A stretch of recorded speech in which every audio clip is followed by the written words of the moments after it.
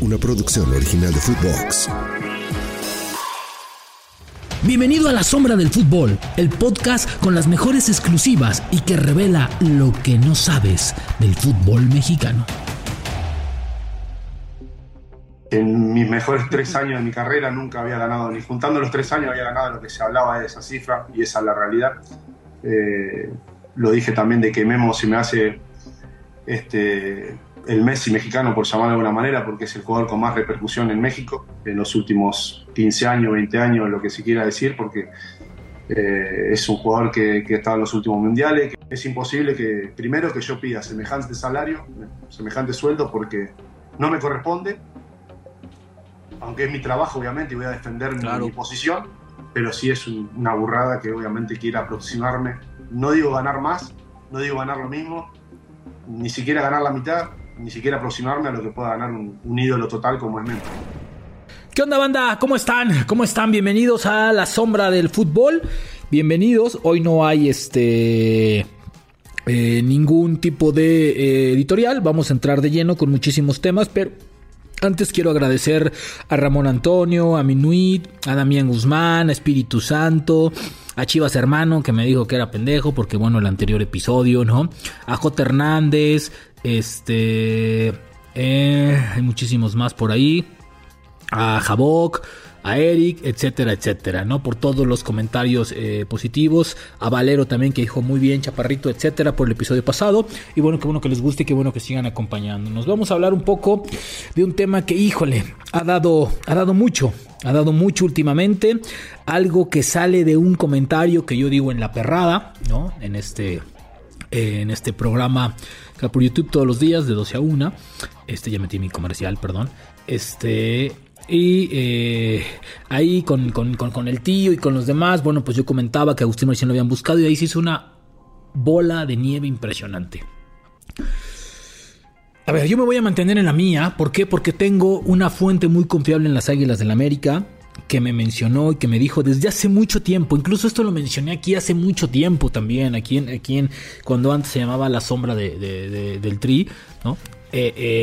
Bueno, pues en ese momento mencionamos lo que estaba pasando con Agustín Marchesín y que estaban cerca. Bueno, yo tengo información que, bueno, pues fue buscado en la ventana de diciembre cuando se va Guillermo Ochoa, y todavía después lo buscaron en el pasado verano. Al principio los contactos y siempre fueron con su representante, que es el de toda la vida y que el quien no lo decía, Daniel Bolotnikov. Él es el representante y con el cual la directiva del América habló. ¿Sí? ¿Qué pasó? En diciembre le dijeron que no, porque, mencionaron que cómo estaba el tema de Marchesín. Dijo el representante que acababa de llegar al Celta y que le tenían que respetar el contrato del Celta. En ese momento América no podía pagar esa cantidad. Dijeron que no, pero sí hablaron de números. La segunda ocasión, sí, el tema fue que estaban buscando un central y también fue un tema ahí y hasta ahí llegó, ¿sí? El tema del salario de Guillermo Ochoa y de Marchesín, el salario neto no está tan lejos el salario, ¿eh? Lo que pasa es que a Guillermo Ochoa le pagaban porque llegó libre el tema de su carta, el tema de como si lo hubieran comprado. Eso aumenta, como cuando llegó Guiñac, como cuando llegaron todas las figuras que han llegado gratis al fútbol mexicano, que ganan millonadas, así. Por eso es esas cantidades. En su momento a Marchesín le van a pagar lo mismo en mayo cuando venga algún club del fútbol mexicano, ya sea el América, Cruz Azul, Pumas, Tigres, Monterrey, quien ustedes quieran, ¿sí?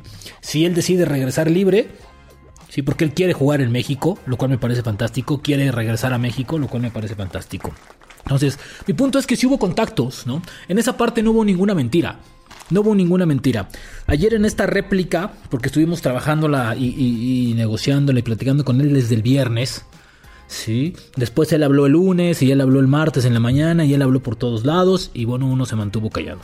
Bueno, la réplica fue así, ¿sí? Evidentemente abrimos con una disculpa. ¿Por qué? Porque tal vez yo cometí el error de decir que quería ganar lo mismo que Guillermo Ochoa, cuando a lo mejor era que estaban a la par, ¿sí? Y fue lo que se enojó. De ahí a llamarlo el Messi mexicano y bla, bla, bla, eso ya es otro boleto, ¿no? Porque me parece que también hay algunas frases que se van de más, pero bueno, ¿no? De repente es así. Evidentemente el americanismo le va a dar la razón siempre al jugador, ¿eh? Y es su punto. Ellos tienen un tema con el periodismo mexicano, que si está devaluado, que si nos falta preparación, ese es su tema. Cada quien se prepara como quiere. La afición le va a dar el lugar al jugador. Es su tema. Ellos son los que pagan los boletos. Ellos son los que los van a ver, los que los van a aplaudir. Listos, ¿no? A veces no gusta que se muestren algunas cosas. O que se mencionen algunas cosas, ¿no? Como que sí hubo este acercamiento. Y que fue un tema de dinero finalmente. El que lo alejó la primera vez. Y cuando estuvo más cerca de regresar a la América. Que fue en diciembre cuando se va Memo, ¿sí? Si América en ese momento hubiera pagado el salario del Celta, hubiera regresado a la América. Pero no fue así. América no pudo pagarlo en ese momento. Después se buscó, no jaló, el representante dijo no va, así no va llegando y bla, bla, bla. Entonces, en esa parte yo me voy a mantener, porque creo que sí hay razones y tengo motivos para creer, ¿sí? En mi fuente periodística, que por obvias razones no voy a decir el nombre, ¿sí? Pero que también tenemos que entender, ¿sí? Que van a buscar y van a tocar puertas. Y si les gusta, bien. Y si no, pues ni modo, a tocar la otra. Y así, hasta encontrar a alguien que les diga que sí, ¿sí? Yo creo que en algún punto Agustín Marchesín, con el deseo que tiene de regresar al fútbol mexicano, lo va a hacer. No sé si es con América, con el que sea, pero va a regresar a México. Y qué bueno, me parece fantástico. Porteros de su calidad, maravillosos. Y también creo que puede, aunque él diga que no, puede alcanzar un salario como el de Guillermo Ochoa sin ningún problema. Sin ningún problema. Y si es así, qué bueno que se lo paguen, ¿sí? Bueno, ayer se calentó de más el tema, lo cual me pareció y hasta cierto punto no era el lugar, ¿no? La plática se fue a otras cosas. Evidentemente yo iba a tener que mostrar mis argumentos y así fue. Entonces, esta réplica terminó siendo una especie de lo tuyo contra lo mío, ¿no? Hoy por ahí vi un Twitter de alguien que me decía, fueron 10 puntos para Marchesín, 9 puntos para Rubén. Otro me decía 10 puntos para Rubén, otros 8 para Marchesín. Perfecto, ustedes pueden hacerse a la idea que ustedes quieran. El que escuchó la entrevista completa, ahí están, son argumentos y son puntos, ¿no? Cada quien los defiende y cada quien. Después el ataque y bla, bla, bla, ¿está bien? A veces hay cabezas más frías que otra y listo. Hasta ahí llegó el tema. Ojalá y regrese Agustín Marchesín. Ojalá y regrese, ojalá y puedan negociar con América. Sería fantástico. No sé si América en estos momentos puede abrirle un lugar al portero, porque para mí sería... Sí, increíble que tienen al portero de selección nacional, Malagón, y le traen a alguien como Marchesín que va a jugar todos los partidos y que siempre quiere jugar todos los partidos. Cuidado también con lo que van a manejar. Pero no dudo que lo busque otro equipo. Cruz Azul anda buscando portero. Por ahí otro más también van a buscar portero, se los puedo asegurar. Entonces por ahí un equipo que pague bien por Agustín Marchesín, porque evidentemente, como él lo dijo, hay que valorar el trabajo. Evidentemente va a buscar un muy buen salario económico. ¿Por qué? Porque pues finalmente podría ser su último gran contrato, uno de sus contratos más importantes, ¿no? A la edad de 35 o 36 años. Bueno, hasta ahí el tema de Marchesín, ¿sí? Hasta ahí el tema. Yo voy a defender mi punto, él su postura y adelante.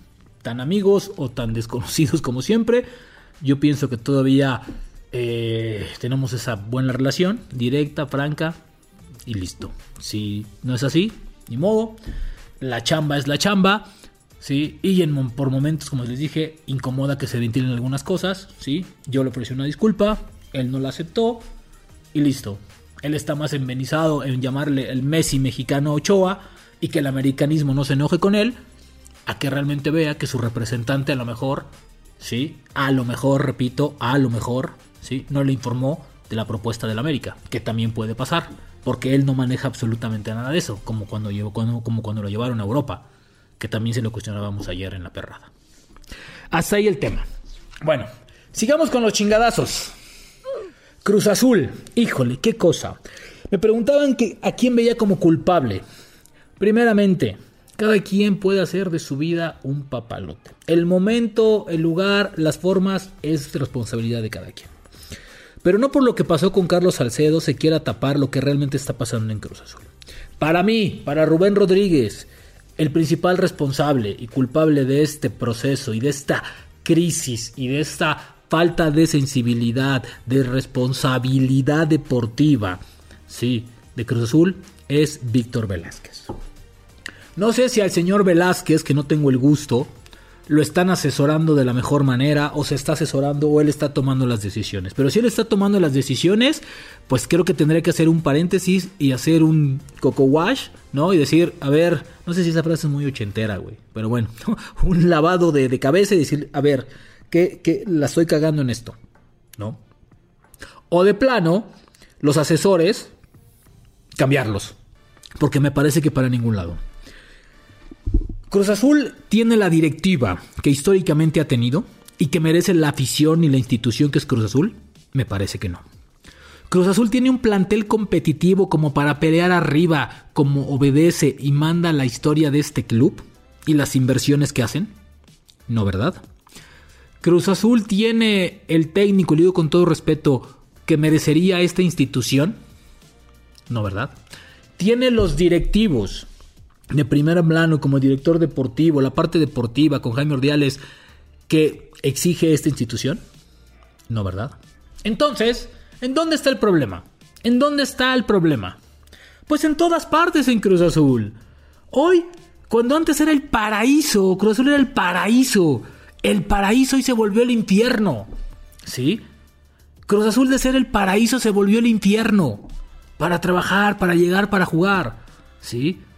Hoy todo el mundo ve al Salcedo como si fuera, a ver, cálmense tantito, ni modo que, güey, o sea, tampoco la fiesta la organizó acabando el partido, Y yo insisto en un tema, esa es de responsabilidad de cada quien, ¿sí? Veamos el armado del equipo, la calidad de los refuerzos, la calidad de los extranjeros, es cierto, Cambindo anda bien, ¿sí? Y un par más por ahí tienen buenos momentos, pero son momentos, pero refuerzos como los que estaba acostumbrado Cruz Azul, mexicanos como los que estaba acostumbrados Cruz Azul, de nivel de selección.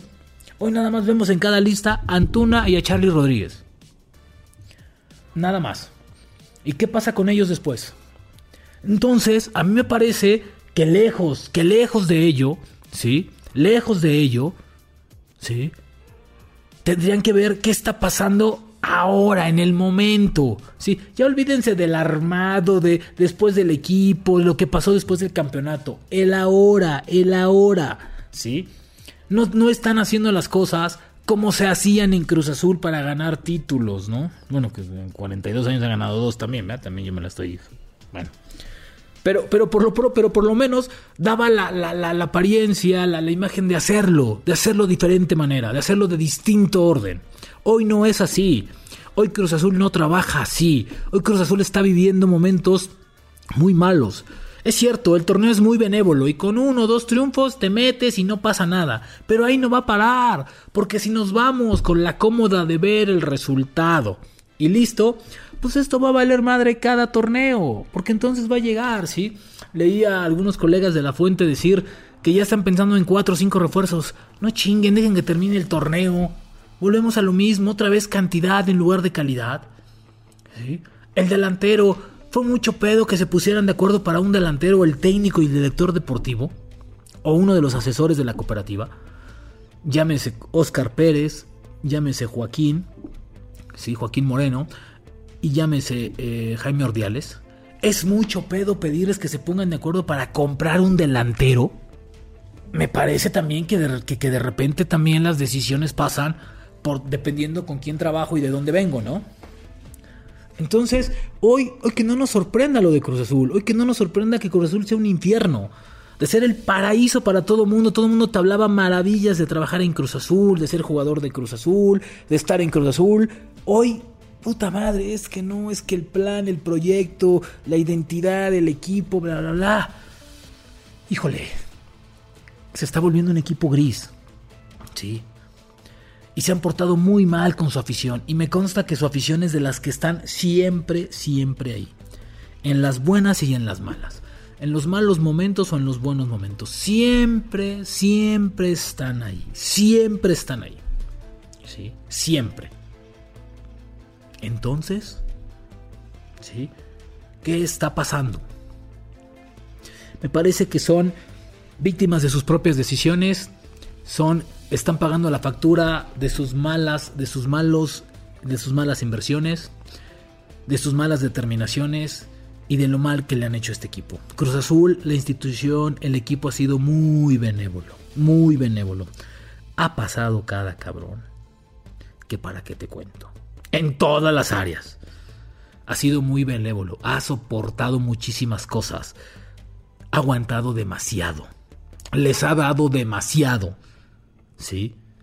Cuidado, cooperativistas, ¿sí? Porque este Cruz Azul también tiene un punto débil y pronto lo está mostrando, ¿sí? No crean que siempre va a ser miel sobre hojuelas y todo va a estar maravilloso. No. Cuidado. Porque este Cruz Azul, esta máquina también se puede desvielar. Y no hablo deportivamente, porque eso ya lo está, ¿sí? Sino institucionalmente, económicamente.